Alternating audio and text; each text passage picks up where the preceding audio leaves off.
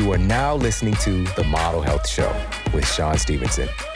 For more, visit themodelhealthshow.com. Welcome to The Model Health Show. This is fitness and nutrition expert Sean Stevenson, and I'm so grateful for you tuning in with me today.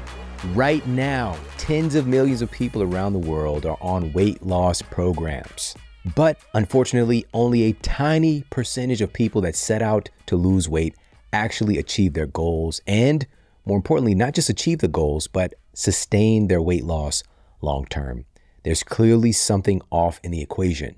Depending on which data set you might be looking at, we can see upwards of about 90% of folks who set out to lose weight not accomplishing their goal, and if they do, not keeping the weight off long term. So again, it's a tiny percentage of people that set out to lose weight that actually achieve that weight loss. Now, what can be the missing component? Because this equation should be pretty simple on the surface, right? There's this paradigm of expending more energy than you're taking in. And so if we're doing that, if we're following the equation, why is it so difficult? Well, that's what we're going to be talking about today, because our special guest is going to provide some data affirming that instead of focusing on weight loss, we need to shift to something that might have an even more profound effect on not just losing weight, but losing actual body fat.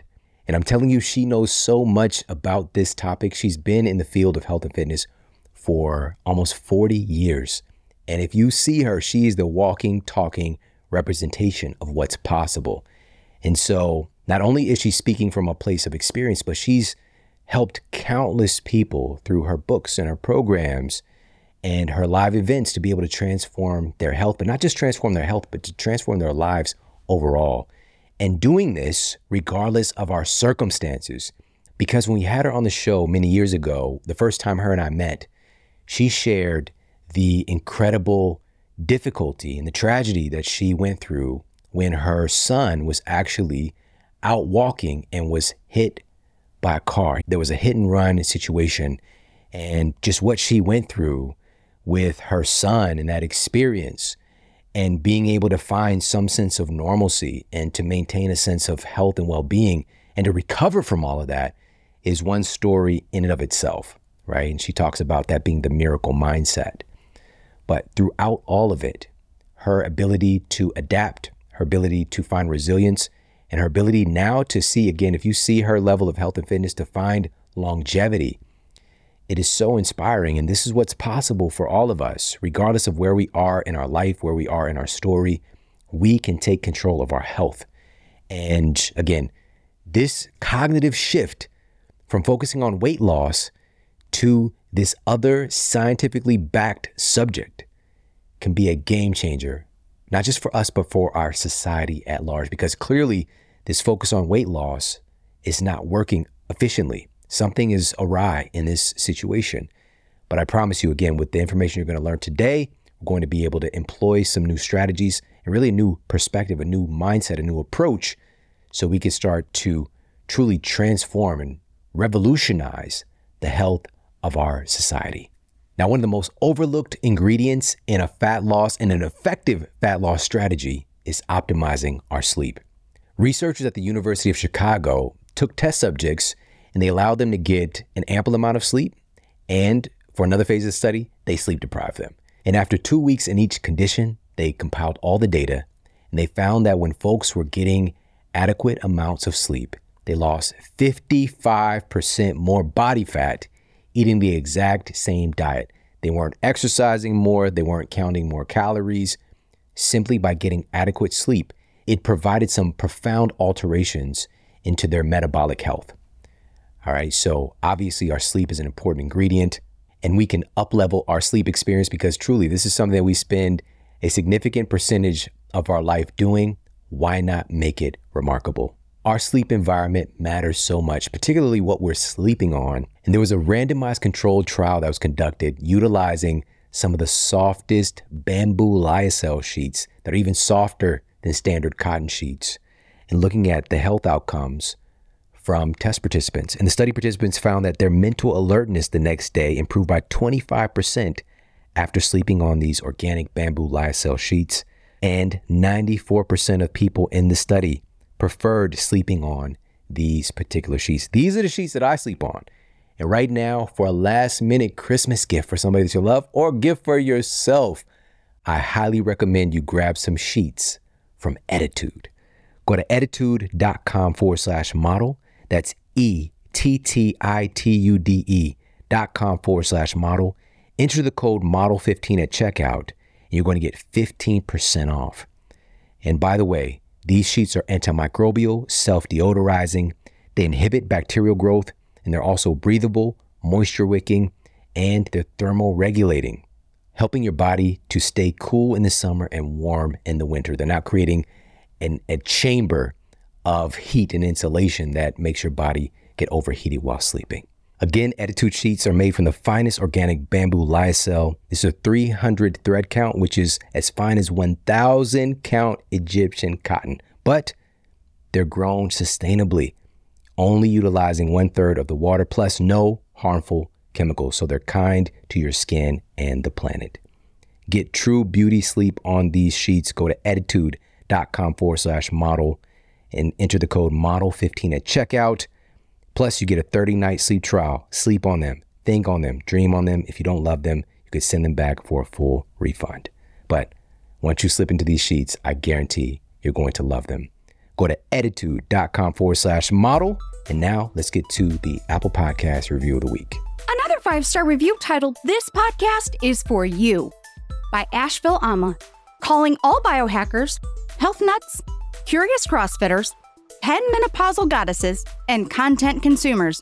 Listen to Sean Stevenson. This guy is brilliant, humble, and easy to listen to. His content is science-based and spot on.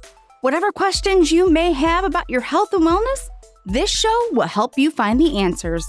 Can't recommend more highly. So amazing. Thank you so much for leaving that review over on Apple Podcasts. I truly, truly do appreciate that. And on that note, let's get to our special guest and topic of the day.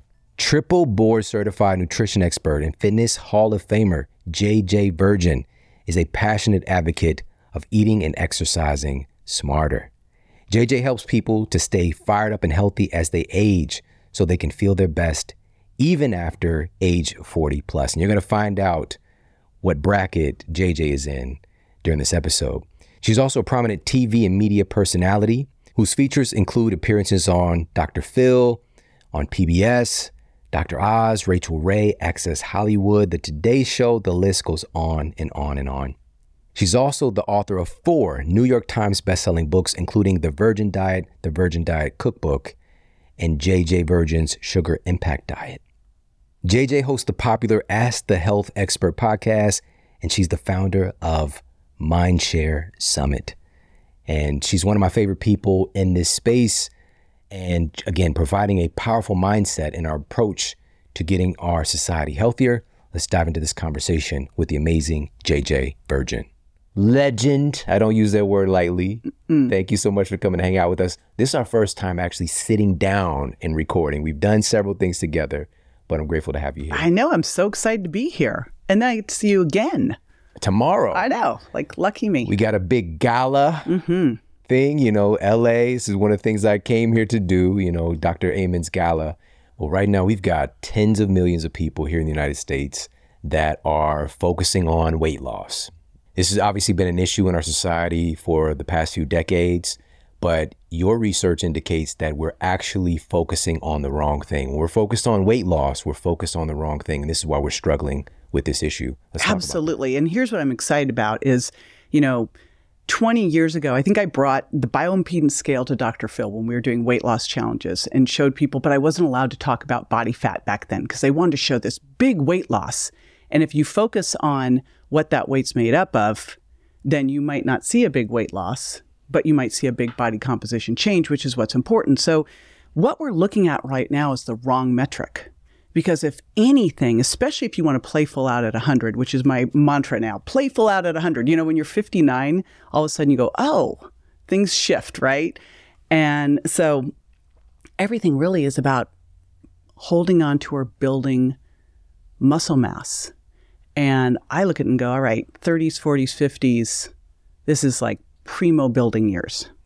And you look at people who are so focused on weight loss and they want to lose weight fast. There's no way you're losing fat primarily fat if you're losing weight fast, right? And ideally, you're focused solely on muscle first. Like if you look at what I'm working on right now are norms, and what I haven't been able to really find, I don't think the research is there yet, is how much muscle do we want to have? Like what is the ideal muscle mass for someone with when you looked at height and frame, right? And really got the weight ideal that way. And then if you looked at your weight and went, all right, I'm actually maybe 30 pounds overweight, but I'm 5 pounds under muscled.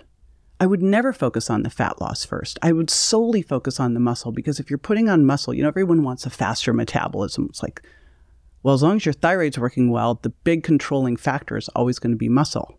Put it on, right? And plus, muscle's like metabolic Spanx.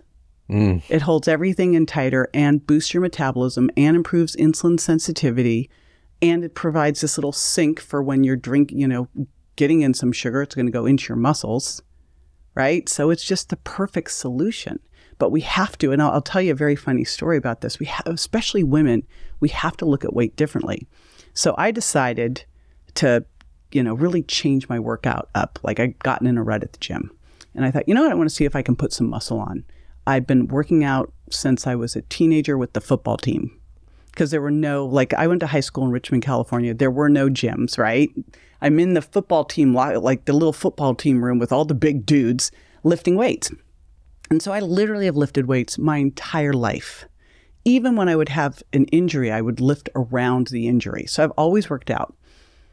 And I decided I'm going to see where I can go with this. So I went in and I really pushed it. And I started gaining weight. And then I had this whole mental thing going on of and my clothes are still fitting, right? Everything's fitting. If anything, it might be a little tighter around the arms. Well, that's okay, but it's fitting. But it's like I'm seriously having to do this mental game of, oh my gosh, I'm gaining weight. Holy smokes, it's muscle. This is what you want. This whole bang, bang, bang. But women do that, right? Yeah. So often. I had a gal, Vicky, when I owned a gym, who wanted to lose 10 pounds. And we worked together and she dropped 2 clothing sizes. She looked amazing. She lost no weight. Now, instead of celebrating that she'd actually, drop 5 pounds of fat, put on 5 pounds of muscle and look like an entirely different person, I was like, do you want to look the same, like a small, fluffier version of yourself here? Right? It's just a mindset shift we have to get to. Yeah. And it's so crazy that we're still doing this. And we're just look at the results of our society. Something is not working. It's a cognitive thing. It's getting worse too. I mean, it's not only not working, it's compounding, way worse than ever. Compounding, pounding. That's cute. Yeah. But it is. I mean, look at it now. What do they say? Because here's an important concept. You don't lose weight to get healthy. You actually have to get healthy to be able to burn fat, put on muscle, right? If you're very metabolically unhealthy, you're insulin resistant, which what is it now, 90% of the population is? Yeah, we just had a study, and we'll put it up for everybody on the screen here, just published recently, finding that approximately 12% of American citizens are metabolically healthy. That's it, 12%. That's crazy. And I know that how they define metabolically healthy is probably not how you and I define metabolically healthy. And then if you were going to combine that with looking at body composition, and, I'd assume their visceral adipose tissue would be good because that's such a key determinant. But, looking at the amount of muscle mass they have, et cetera, it's probably much lower than that. Yeah. So you look at this and go, holy smokes. Now, if you could share chronologically, JJ, what is your age? I just said it. It's 59. 59. Here's what's super cool. I just did a DEXA. I took my husband and I to do a DEXA because I was watching him and I'm like, we're working with a functional medicine doc with him because he's 57. I went younger, but his hormones all started to drop and you could start to see it, and you could see it in the DEXA scan, right? But I've literally done DEXAs and in-bodies and been tracking this for years, and I'm the same body fat that I was at 39. So 20 years later, same weight, same clothing size, same body composition. This is what's possible. Listen, you are such an inspiration. And your husband, you said he's 57? He's 57. He's radiantly healthy as well. Yeah. Again, you wouldn't put that chronological tag on him. And obviously for you, that's like, it's shocking. It should be shocking when people find that out. But obviously we know there's a huge difference with the chronological age versus your biological age. You're much, much younger, you know, because of the way that you take care of yourself. And here's the thing, you're talking all the way back in high school and working out at the gym, doing all this stuff that was definitely not in vogue. And it's just like, you've always been ahead of the curve with so many of these things that become popularized today. And still, there's still a lot of work to be done, but you were pushing the envelope then. And I want to fast forward this because you mentioned earlier working with Dr. Phil and not really being able to even talk about lean mass or body fat percentage, more so because the focus, they're putting on blinders. So we just look at weight and weight loss. The conversation is shifting, but I want to ask you about this because what I'm really hearing is, instead of saying, like, if we could change this metric, even in medicine, you know, where a physician is saying, hey, you really need to lose 30 pounds, shifting it to saying you need to gain 5 pounds of muscle. What are the things that is going to be entailed in gaining that 5 pounds of muscle so that we can start to shift this? Because I would imagine it's going to help with the weight loss piece too, but what are some of the things we can do to add on that muscle? So first of all, like, the doctor's office should have a DEXA or an InBody. Like, forget ever stepping on a regular scale again. That is like looking at total cholesterol. It is a meaningless number, right? I mean, if it's high, you're going to go, gee, we need to pull it apart. But you could have it be normal and be sarcopenically obese, not have enough muscle. So that's the first thing. So they have to be able to look at this. This has to be part, like, to me, it's one of the biggest changes we can make in metabolic health quickly, because it will take us out of this diet mentality that sets everybody up to fail, right? Even when I go on, I'm like, oh, I'm going to go on a diet. And then I get into this, like, I haven't done it for years, but you immediately start to think of all the stuff you can't have, and then you want to have it, right? Because that's just human nature. So we want to put on 5 pounds of muscle. Now, if someone is not working out at all, it's going to be so much easier to start, right? It's kind of like cleaning a really dirty window. It looks amazing and you just did a little bit.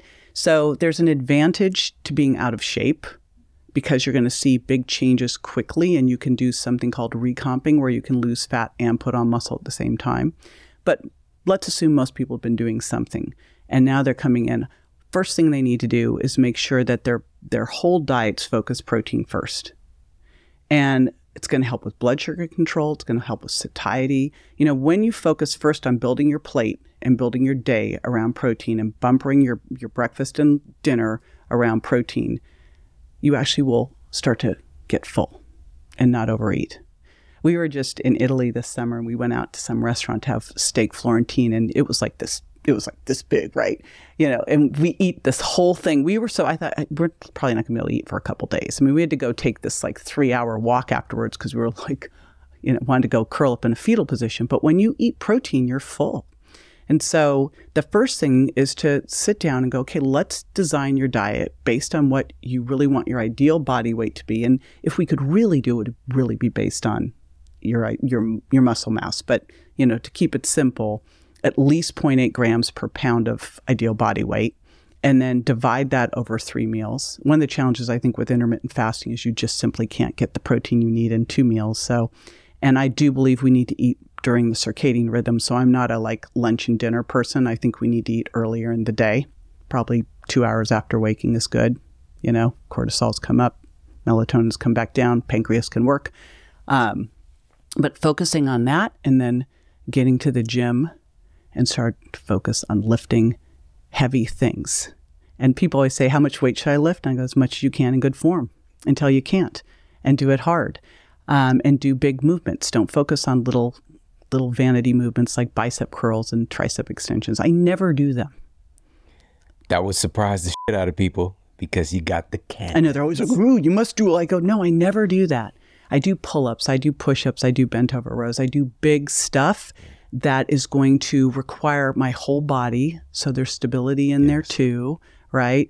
And, you know, I might, if the end, if I want to throw a little bit in there, but usually I'm too tired. Yeah. That's so much muscle recruitment that you're doing, you know, and that's, again, it's getting back to how our bodies are really designed, is a lot of things working together. Right. I love their, I'm trying to remember who said this. I think it might have been Paul Chek of like our bodies weren't, bolted to the floor. So like do things standing up, do things that require balance. So cables, free weights, body weight, do those things. Yeah, I love it. This is a little too simple. The principles here are simple, but you just gave us a huge insight into what can make it difficult. And this is going to create a little bit of a conflict in our minds. And so I want to dig into this, which is we've got this intermittent fasting paradigm, which has a lot of valid science. And we've got this paradigm of needing to get in an allotment of protein so that we can actually shift our metabolic health. And of course, even Katie Wellness Mama, for example, great story. It took her years to really crack the code for her weight loss success, which for her was when she finally focused on adding in ample amounts of protein. It changed the game for her, right? So you gave a little insight into, hey, if you are intermittent fasting, you might not be able to hit that number that you're trying to hit. So we need to maybe mentally be flexible there in what we call an intermittent fasting window. Or look at the tools. So the great thing about protein, more thermic than carbs or fat. So requires more energy to be metabolized and digested, more satiating. I mean, this isn't going to work if you're hungry, right? But intermittent fasting, like I look at people and I go, do you need to build or burn? Because once you're at a certain level of fitness, which if you're coming in totally deconditioned, probably within 3 months, you're going to be past that recomping phase, maybe 6. And at that point, you're burning or building. And if you're really working on building, you're going to need the calories and you're going to need the space. I mean, sometimes I used to work with a lot of athletes and I'd have them do 4 meals a day to be able to get it in. Really focusing on beginning and end as the key ones. Because you can't just sit down and have 120 grams of protein at a meal. It's going to not be able to be used to fix things. It's going to have to be used for fuel. That's not what you want your protein for. You want it for repair and rebuilding. So, but intermittent fasting is amazing. So what's your goal? Is your goal, we've got to get you quickly, if you've got really screwy blood sugar and you just are super overweight, so you need to lose both muscle and fat. And I say more muscle, the lean body mass that supports the fat, because you're going to have some of that, then you might want to do some intermittent fasting. Or if you've got cancer or other things going on. So it's like, these are all tools. Use the tool for whatever you're working on. But if you're coming in and you need to put on 5 to 10 pounds of muscle, and that's your first focus, time-restricted feeding is important. I think we need to distinguish between intermittent fasting and time-restricted feeding. I think everyone should be eating within a 10-hour window at the most. Like, you got to stop eating 3 to 4 hours before bed. You should not be trying to go to bed if you've just eaten, because you're now going to have a problem, because now you've got melatonin coming up. Your pancreas is not going to be able to pump out the insulin. You're going to have blood sugar issues, and you're going to notice them in the morning too, right? We've all done it, so we know it. Like, I remember I did it one night. My Oura ring the next morning is like, looks like you ate late last night.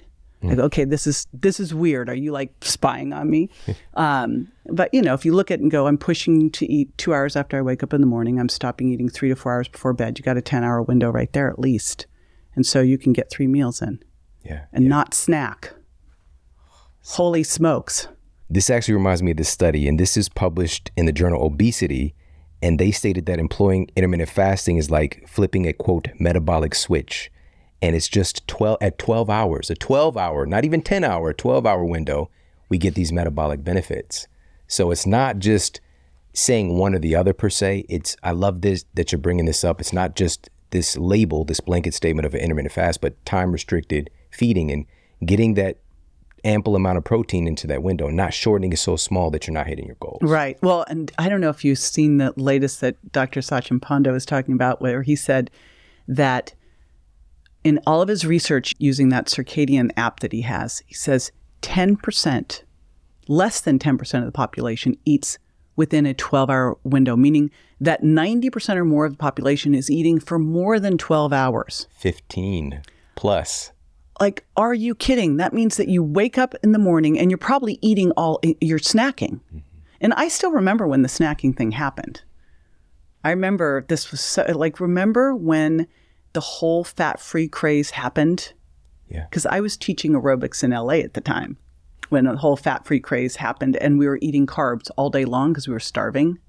And so you had to graze and snack, and everyone was teaching you to graze. and you were grazing on fat-free things, and it was ridiculous. And I was so hypoglycemic at the time that I remember I would get shaky. I mean, I was working out hours each day, and I was just a metabolic train wreck. I mean, one of the single easiest things, like when you look at it, if you first start and you eat protein and you make 30 grams your minimum amount you're going to get at that meal, like always hit 30 grams, that's your minimum. And then you make sure you get some non-starchy vegetables in there. And you start with those two with great blood sugar balance. You're going to get healthy fats in the protein. Then you can look at adding in healthy fats, maybe some slow, low carbs. But if you eat that way and then you drink water in between or ice green tea, you're actually not hungry. If you're hungry, you're probably hungry from this processed crap that they built all this trigger stuff into. Like, I'm hooked on something called Catalina Crunch. Have you seen this stuff? I can't say that I have. I know where Catalina Island Don't get is. it. Okay, so don't get this because, like, I love cereal. And so it's this keto cereal. I have no business eating this. But it's like, I'll make a smoothie and then I'll put a little bit on top and it's got protein, but it's a total, like they have so engineered this stuff so that you want more and you want more and it's a ridiculous stuff. I'm like, I know what I'm doing. Just walk away from this stuff. But that's what all these things are. They'll design these things. They look like they've got a health halo because they say keto or gluten-free, and they're a cupcake. And then they're so delicious that you overeat. If you just go back to, again, no one's pigging out on salmon and Brussels sprouts, right? And then you're actually full. Imagine that. And then you could have breakfast 2 hours after you wake up, get in at least 30 grams of protein. If you're a 120-pound woman, like, you're going to get in 90 to 120 grams, depending on your goals.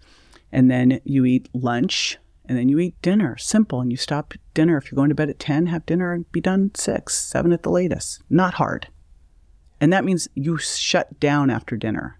Any little, you have a bite of chocolate at 9, that counts. It all counts. But the key here is for us to even feel satiated at that point where we can just wind down in the evening. Right.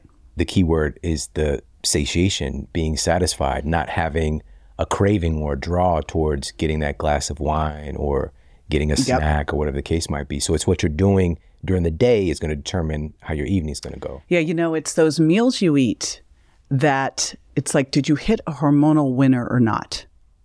Because if you ate the meal and you're still kind of going, I don't feel good. Like, if I go to a vegan or vegetarian restaurant, I will know, and I think it's due to that. If you've heard of that protein leverage hypothesis, I think that's the coolest stuff ever. Because every time I'd ever gone to a vegan restaurant, my big joke was I was going to, like, put a roast in my purse and go to the restaurant, a chicken or something, because I'd always feel like I'm missing something. Like, I was so full and bloated and still like, I need something here. And it was that I just could not get enough protein from the quinoa, beans, seeds, nuts. I sure could overload on fat and carbs, but I didn't get the protein that I needed, right? So this is a question for us to ask ourselves. Do you feel like something's missing? But this points to the importance of us actually to be able to have self-inquiry. Right. And to listen to our bodies. Well, but here's the thing. And this is the issue with intuitive eating. We have an inner guidance system, this, intuitive GPS. It's completely screwed if you're eating processed foods. Okay? Case in point, Catalina Crunch. I would eat the whole thing. Like, I'd eat an entire bag full of Catalina Crunch because it's so delicious, right? I wouldn't do that with, again, chicken and broccoli. I'd eat what I needed and I'd be done, but there's no triggering in there. So the only way for us to really know what we need is we have to figure out our hidden food intolerances, because if we've got things sneaking in that our body's intolerant to, we'll crave it. And that could, or we've got to make sure where the sugar's sneaking in, because if you're not paying attention, it's in the stupidest things. Like, you go out to a restaurant and they gave you this olive oil blend and then they put all this sugar in the dressing and then they put the candied walnuts and the craisins and all that stuff on the salad, and you just had a sundae with some lettuce on it, right? and you can't figure out why you want more. So we have to be really careful about how we listen to our intuitive guidance system. It can only help us when we've kind of gotten clean, right? Otherwise, we'll be at night going, oh, my guidance system says I need some wine and chocolate. That's the Waze. You got that internal Waze app. Waze right right to the drinky. Got a quick break coming up. We'll be right back. More than ever, because of our environmental stressors, we need key nutrients that help our bodies to modulate and manage and process stress. A lot of those have to do with micronutrients. Key minerals are essential in running processes to help to even modulate, like shifting our nervous system from the sympathetic fight or flight dominance over to parasympathetic rest and digest recovery. We need certain key micronutrients to do that. Historically, in the last few decades, unfortunately, we turn to these shitty multivitamins that are coming from synthetic sources. That's what I was given. My grandma gave me Flintstone vitamins. All right, I'm biting off the head of Fred and Barney and Dino. And what that really is, it's sugar, synthetic micronutrients, artificial flavors, artificial colors, all of these things that are terrible for a growing, developing human brain and body. Because the emphasis here is on synthetic versions of these micronutrients. A synthetic nutrient, though it might be the same chemical makeup on paper, does not have the underlying intelligence and, even more tangibly speaking, the supporting elements, the cofactors found in real food concentrations that magnify its resonance with our human cells. Let's take vitamin E, for example. This nutrient is important for healthy function of our cardiovascular system, cognitive performance, and even the health of our skin. Well, a study that was published in the American Journal of Clinical Nutrition determined that natural vitamin E from food concentrates has nearly twice the bioavailability of synthetic vitamin E. All right, so again, synthetic versions of this. So these are artificially concocted versus the whole food form and also whole food concentrate. So food-based supplementations. Now, all of my family, my kids in particular, I make sure that they're getting in a concentration of whole food-based micronutrients several times a week at minimum, most of the time every day. And for me, especially for my kids, and in particular with my youngest, I love the formulation of red juice and these kind of blended red and blue hued superfoods in the Organifi red juice, because he loves the way that it tastes and it's just packed with real food nutrition. So in particular, we've got acai that's in there. In the Journal of Agriculture and Food Chemistry found that acai actually, not just theoretically, it actually raises participants' antioxidant levels, demonstrating how effectively it's absorbed by our gut, by the human digestive system. We actually do absorb the antioxidants. It's not theoretical. There's a resonance here. And acai actually has an ORAC value of 103,000. This means that it's about 10 times the antioxidants of most fruits that you're going to see in your produce aisle. So it's, again, getting our kids' growing bodies the antioxidants in a concentrated source, but it's kid tested, parent approved, tasty. Another ingredient in that red juice blend is actually blueberry, and researchers at the University of Michigan published data finding that blueberry intake can potentially affect genes related to fat burning. Again, stacking conditions for healthy metabolism. Head over to Organifi.com/model and you get 20% off their red juice blend and also their green juice blend, their incredible gold, everything that they carry actually. It's a really, really special thing that they have going on. Go to Organifi.com/model. That's ORGANIFI.com/model. You get 20% off. Again, kid tested, parent approved. Definitely for our kids, red juice is a huge winner. Now back to the show. So it sounds like we've got two major GPS coordinates that are kind of messed up. We've been so focused. We put in that end destination in the GPS for weight loss. We need to set that end destination to muscle gain. And then the same thing holds true with nutrition, where we've had that GPS set to fats and or carbohydrates and battling back and forth in camps, you know, these infighting with these two different camps, right, when it should be directed towards protein. Which is so odd, isn't it? You look at those two things and they're so obvious. You know, I mean, we all know that if you diet and lose weight and gain it back and lose weight and gain it back, that you now have really messed yourself up because you've shifted your body composition and you've now have higher body fat. And then on the other side, having been in the diet world since I was like 20, it's so weird to look at the fact that we, for the last 30, 40 years, have been manipulating carbs and fat and carbs and fat and carbs and fat. And then we'll also do percentages. Oh, it should be 30, 40, 30. No, it should not be a percentage. There's an absolute on protein. There's no percentage there. And I also don't believe in a percentage on non-starchy vegetables. I think that's a non-negotiable of like you need at least 5. And I'm not afraid of vegetables. I know that it's so funny when the whole plant controversy came out, I go, now we're afraid of vegetables too. Great.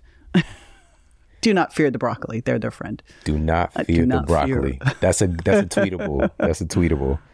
Well, I want to ask you about this as well, because you even have this insight about the order in which we're eating our foods can make a difference with our metabolic health. Let's talk about that. Yeah. And this is what's so great about wearing these continuous glucose monitors, which, by the way, I got totally attacked on social media for wearing a continuous glucose monitor, which I just was like, this is funny. Apparently, there's a worldwide shortage of CGMs. There's not. And I was taking them away from people who are dying. I go, A, there's no shortage, so that's a whole different world. So, and B, when you really look at what's going on here, our health crisis is a health crisis of blood sugar and insulin sensitivity. It is a crisis. If we can have people see in real time what's going on, it will change everything, right? So if you're wearing a CGM and you can see in real time, boy, if I start the meal and I sit down at the table and they bring the bread basket over and I have the bread and the olive oil and I just have that for and then maybe a glass of wine. And that's the first 30 minutes. And then I get my salad, and then I get my entree. Well, you've already hijacked your blood sugar. But if you, instead of doing that, sat down, and you can either have vegetables or you can have protein. I'd argue that I really like to have protein first, but sometimes at a restaurant, you can't say, bring me my chicken, if you're in Italy, it works out great, but otherwise can be challenging.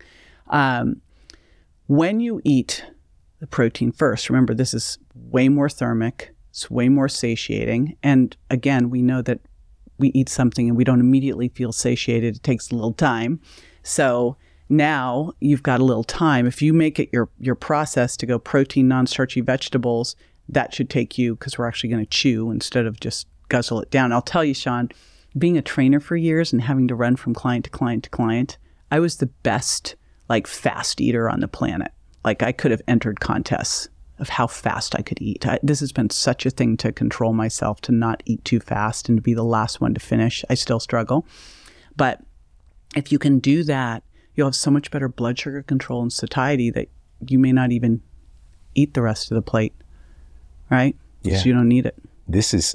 Let's start here with the chewing aspect. Yes. Obviously, that in and of itself, we've got new data that I'm packaging this together on it being a stress reliever. Just the fact that you chewing your food well helps to reduce our stress output. And also, obviously, it's going to improve assimilation. You're really mixing it with your DNA and RNA in your saliva, encoding it. And the breakdown products, the amylase that you're releasing, the ability to break down those proteins, all of it starts in the mouth. That's the first part of the digestion. The digestion actually even starts before you even eat. Right. With your mouth your is going to be salivating, I remember reading a study. They'd done a study where they had people instructed to chew 40 times each bite. And they're like, and these people lost weight. I'm like, well, that's because they couldn't even get through. By the time they finished their meal, it was time to go to bed. Come on, 40 times per bite. It's a little ridiculous. But, it's one that I look at all the time because I'm very aware. I'm like, shoot, I'm the first one finished. Yeah. Just set that fork down. Put the fork down. What the fork, JJ? Put the fork down. Oh my gosh. My wife, if she was able to jump in this conversation, she would tell me, she'd tell everybody it's a bit of a problem eating with me because I always take a long time. It's good. She would have to schedule things around Sean having enough time to finish. And it was a conscious decision that I made when I was back in college when we first met, and I'd turned my health around, and I came across some research on this whole thing with chewing, and I was like, okay. And so I just started chewing my food well, and it just became habitual to where I don't think about it anymore. And so before I know it, everybody's done at the table, and my friends know this too. Cynthia, who we hang out with all the time, is, same thing. Everybody will be done, and I'm going to watch this tomorrow night. As a matter of fact, and also everybody will be talking. And so I'm usually quiet. And this is just in case anybody notices this, if any of my friends are listening. I'm usually not talking that much during dinner. I'm listening and I'm chewing because I know I'm going to take a long ass time. So are you 40 chews? I'm not counting the chews. I was we just. We need a chewing app. How would you even? Like each time you took a bite, you'd have to hit, you know how they had the whole thing with COVID of like wash your hands for an hour. And you know how they have the singing. I never really understood the singing while you brush your teeth because I was like, how do you sing and brush your teeth? But you know that when you're supposed to hum happy birthday. Well, I mean, there's many ways, obviously. We could do anything right now, to be able to test and track. But for me, it's just like breaking the food down to a place where it's, of assistance to the rest of my digestion. Mm-hmm. That's pretty much it. And so that's one piece of this, but also the order in which you eat the foods that you talked about. If you think about the term, the appetizer, the bread's coming out, it's also a stimulator, right? It's going to kind of set in place the template to desire more food, potentially. Yeah. Right?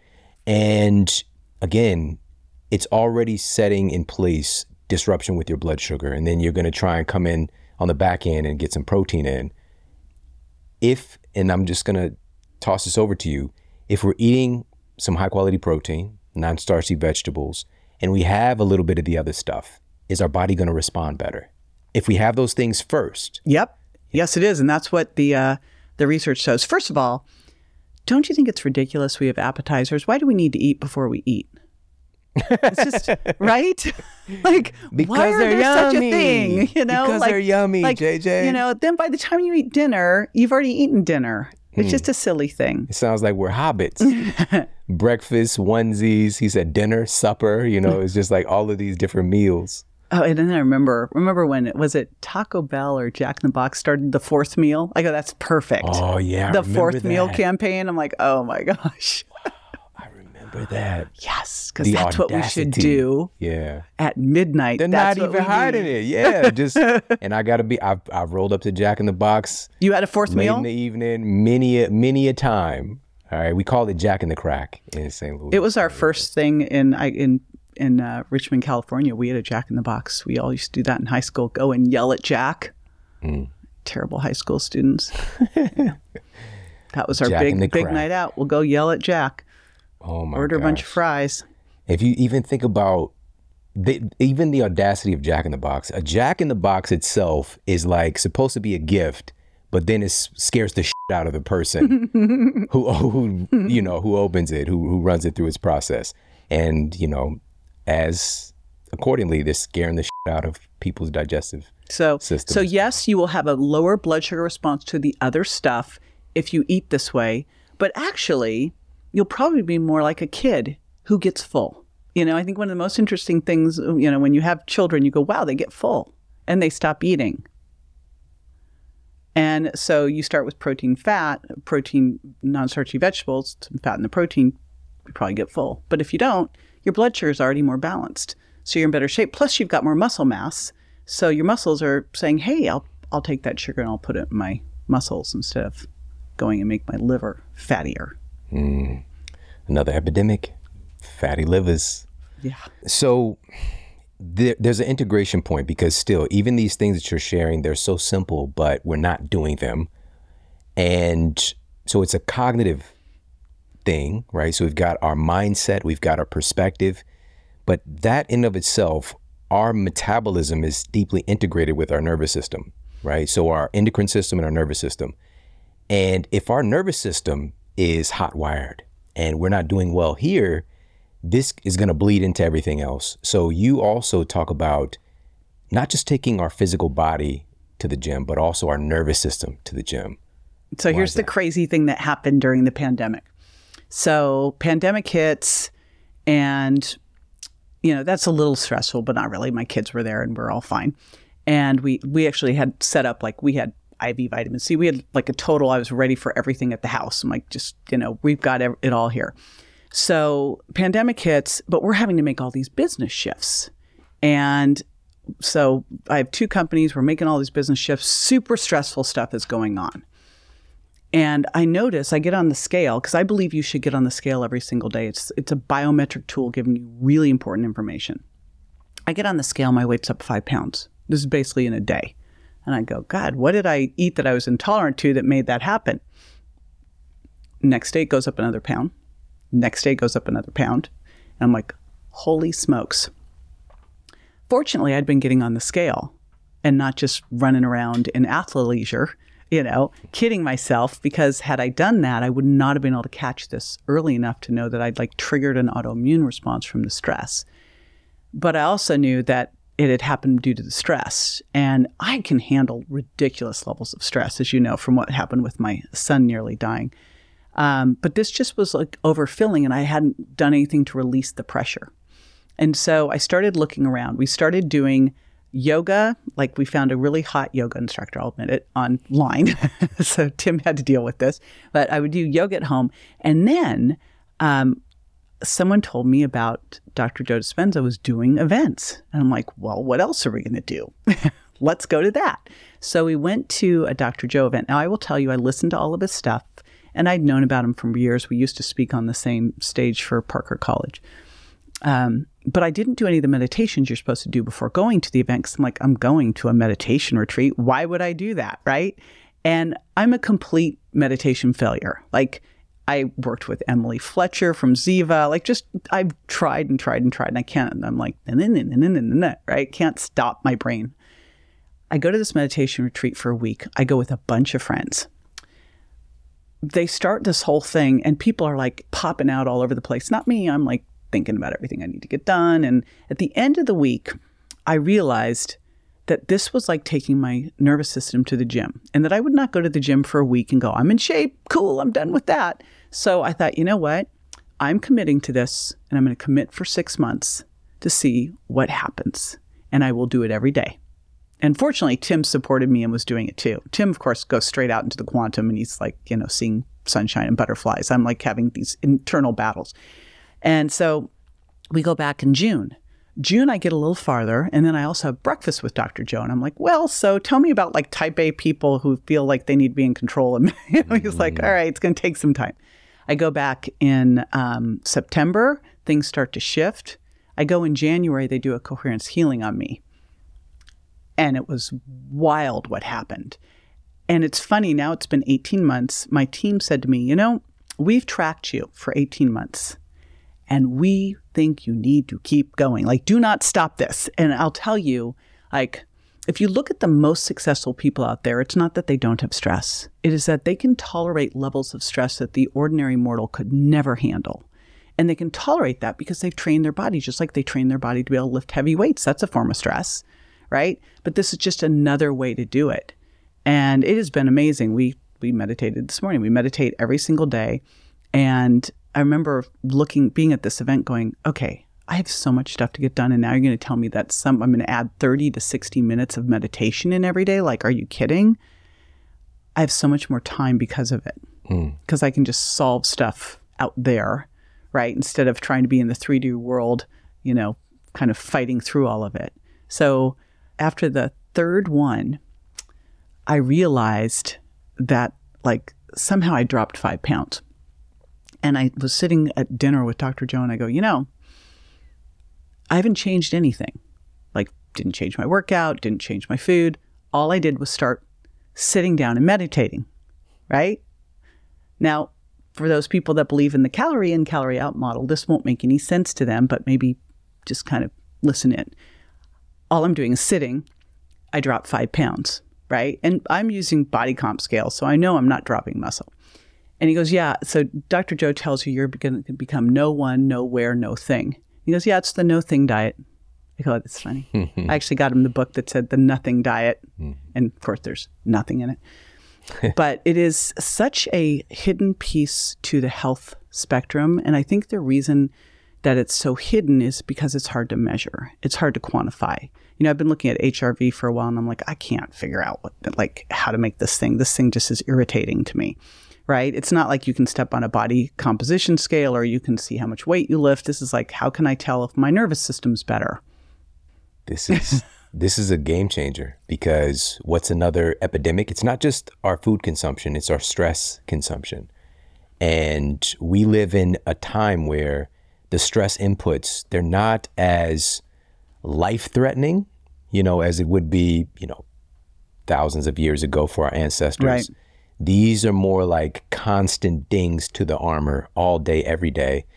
And we are inundated with it. We don't really realize it, But coming into it, for example, if somebody say, living in Los Angeles, obviously there's traffic, it'll be the most random Sunday night. Why is there so much traffic? It's just, but there are people who struggle so much with the traffic and being a stressor. And then there are folks who just value the time alone, right? They're coming into it. It's going to be based on your experience, your perception, and also being able to process and decide whether or not this is something you can control. I can't control traffic in LA, so why be mad about it? It's like, again, taking your nervous system to the gym to be able to sit in a process. And this is what I'm really hearing, because you're saving time because you're solving problems more gracefully. Exactly. Because of this time of stillness. And I'm not reactive. Like, stress has not gone down in the last year. Like, it's had some crazy stuff go, and I'm like, okay. Like, it's not phasing me. And I thought I got into a pretty high level of stress tolerance, but I think I still was internalizing a lot of it. Like, when you go to one of his retreats, you'll see these people. And it's funny, the first retreat people are like, they'll scream or they'll shake. And I'm like, look at that. Like, I'm not going to do that. And by the end of the one, you're like, how do I get to do that? Because you realize that they're just shaking off all this trauma and all this stored stress. And they're like, I feel so much better. Just like an animal will just shake it off and then just keep going. And so it is how you can shake it off and just be able to handle bigger things. It's not like stress is going away. I mean, that's why I've always had an issue with stress management. I go, that's just stupid. It's really improving your stress tolerance to get super resilient. Yeah, I love it. I love it. So I would love to get an example from you, JJ Virgin, 59 years young. What does your week of working out look like? Can you take us through like the Monday through Sunday? What are you doing? Yes. And I will tell you, for the new year, I am actually reevaluating the whole schedule, may flip some things again. I'm just, again, I'm working on another book. I always start with me, and then I start with the beta group. But the big thing that I do is I will do each body part. I divide them into upper body pushing, things like push-ups and overhead presses and bench presses, upper body pulling, like pull-ups and bent over rows. So upper body pushing is one, upper body pulling is one, hips and thighs, squats and step ups and lunges, and then power core. And I want to hit each body part at least twice a week. And I alternate between doing heavy and short. So it's 3 sets of 8 to 12 of the heaviest weight I can handle, where I really get to near failure. And I do about a 60-second or so, 90-second rest break in between, sometimes up to 2 minutes. I don't want to give too much rest because I want to keep recruiting more fibers, because, you only stimulate the fibers you recruit. And I really like heavy and short workouts. The other time I do long ones. So actually I do 4 sets of 10. On the other days, I do 3 sets of 20 to 25. I hate that. Hate it. So that's what I go back and forth doing. And then I alternate that with hot yoga, which, this is so funny. I went to Calavita to teach one week, and I took a yoga class, and I was so bad at it that they all knew who I was. I was like teaching, the nutrition pieces of it, and they were teasing me. And I go, this is ridiculous that I am so bad at this. And so I just decided this was going to be my thing I was going to take on. And luckily I got Tim to do it with me. And we started going to LA Fitness in Tampa, which was fantastic because everybody there was 20 years older than us, and there were a lot of men. If you want to feel good at yoga, go to a yoga class that has like old and flexible men. You're like, I'm a rock star. Then we came back to Encinitas for the summer, and Encinitas is like the yoga capital. And I just found a class that was nearby at the right time and didn't pay any attention to what I was going to, and bring Tim in, and we walk in, and the room's like 120 degrees. And I'm looking at him like, we got to get out of here. And he goes, no, we're staying. I'm like, we're out. We're staying. And we didn't have towels. We didn't have water because we were used to our easy yoga that we thought we're yogis, right? So we do this class. We are like sliding, we come out of that. I mean, my hair is sopping wet and we go, this is what we have to do. So we now do that twice a week. One of the days we go to a sound bowls and meditation class too, which is like super cool. And then we walk after dinner and we do, I'll do a HIIT and then some zone 2 3 times a week. And that is my basic routine. I'm going to mix it up a little bit. We've also got a cold plunge at home. Mm-hmm.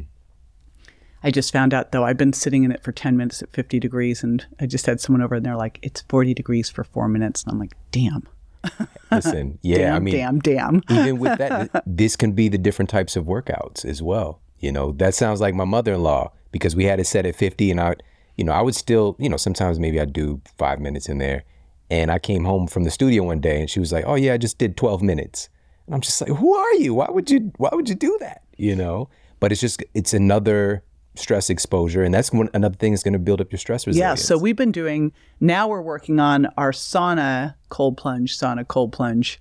We're doing that. So I'm actually retweaking our whole schedule so that we can start to play around with things, because it's very interesting living on the East Coast. It's actually so much easier because when you live on the West Coast, you wake up and you're behind.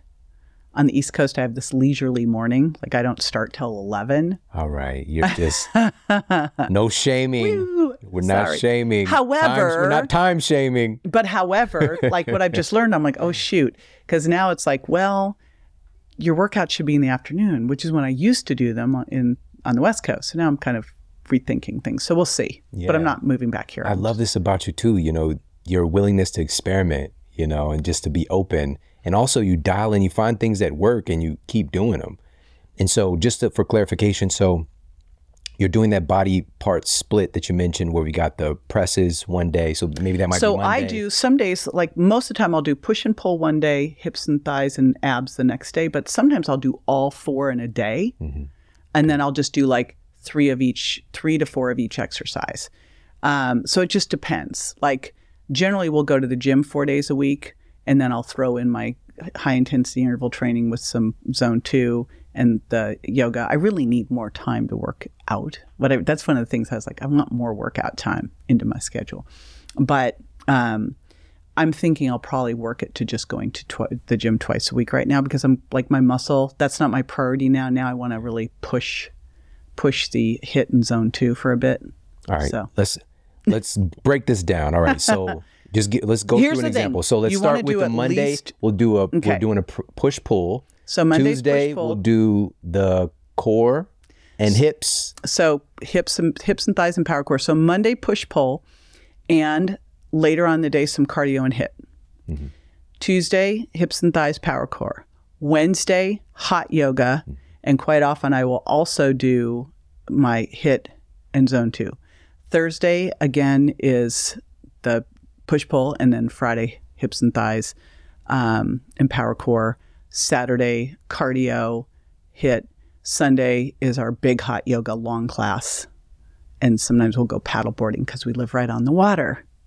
Wow. So essentially, you're doing some activity every day. Activity every day. And then we'll also walk. Like this is our big thing, is to walk after dinner, which I think is such an important one. I'm really working now on really dialing in my evening routine and seeing what it does with my deep and REM sleep. I'm genetically not a good deep sleeper. And so that's what I've been really playing around with now. And I'll wear the Apple Watch and the Oura Ring and pick what's better, which is ridiculous. It's the Oura Ring is going to tell me the real truth. But quite often the Apple Watch will go, you did great. I'm like, yeah, I didn't. But that's what I'm playing around with now, is like, what is helping the most with deep sleep? Sadly, it was quitting wine, which I'm still in denial about. But it's not forever. Well, again, your willingness to experiment and to create and to share your insights with everybody. And you've been doing this, again, for a long time. I was looking at 40 years. But here's the thing. I'm messing with all this right now because I want to create a very simple program for people to follow, where it's easy for them to put their protein in, where it's easy for them to put a workout in. Because the reality is, if you said, hey, I can go to the gym 3 days a week, I could do some burst training 3 days a week, and I could do yoga once a week, awesome. That would be amazing.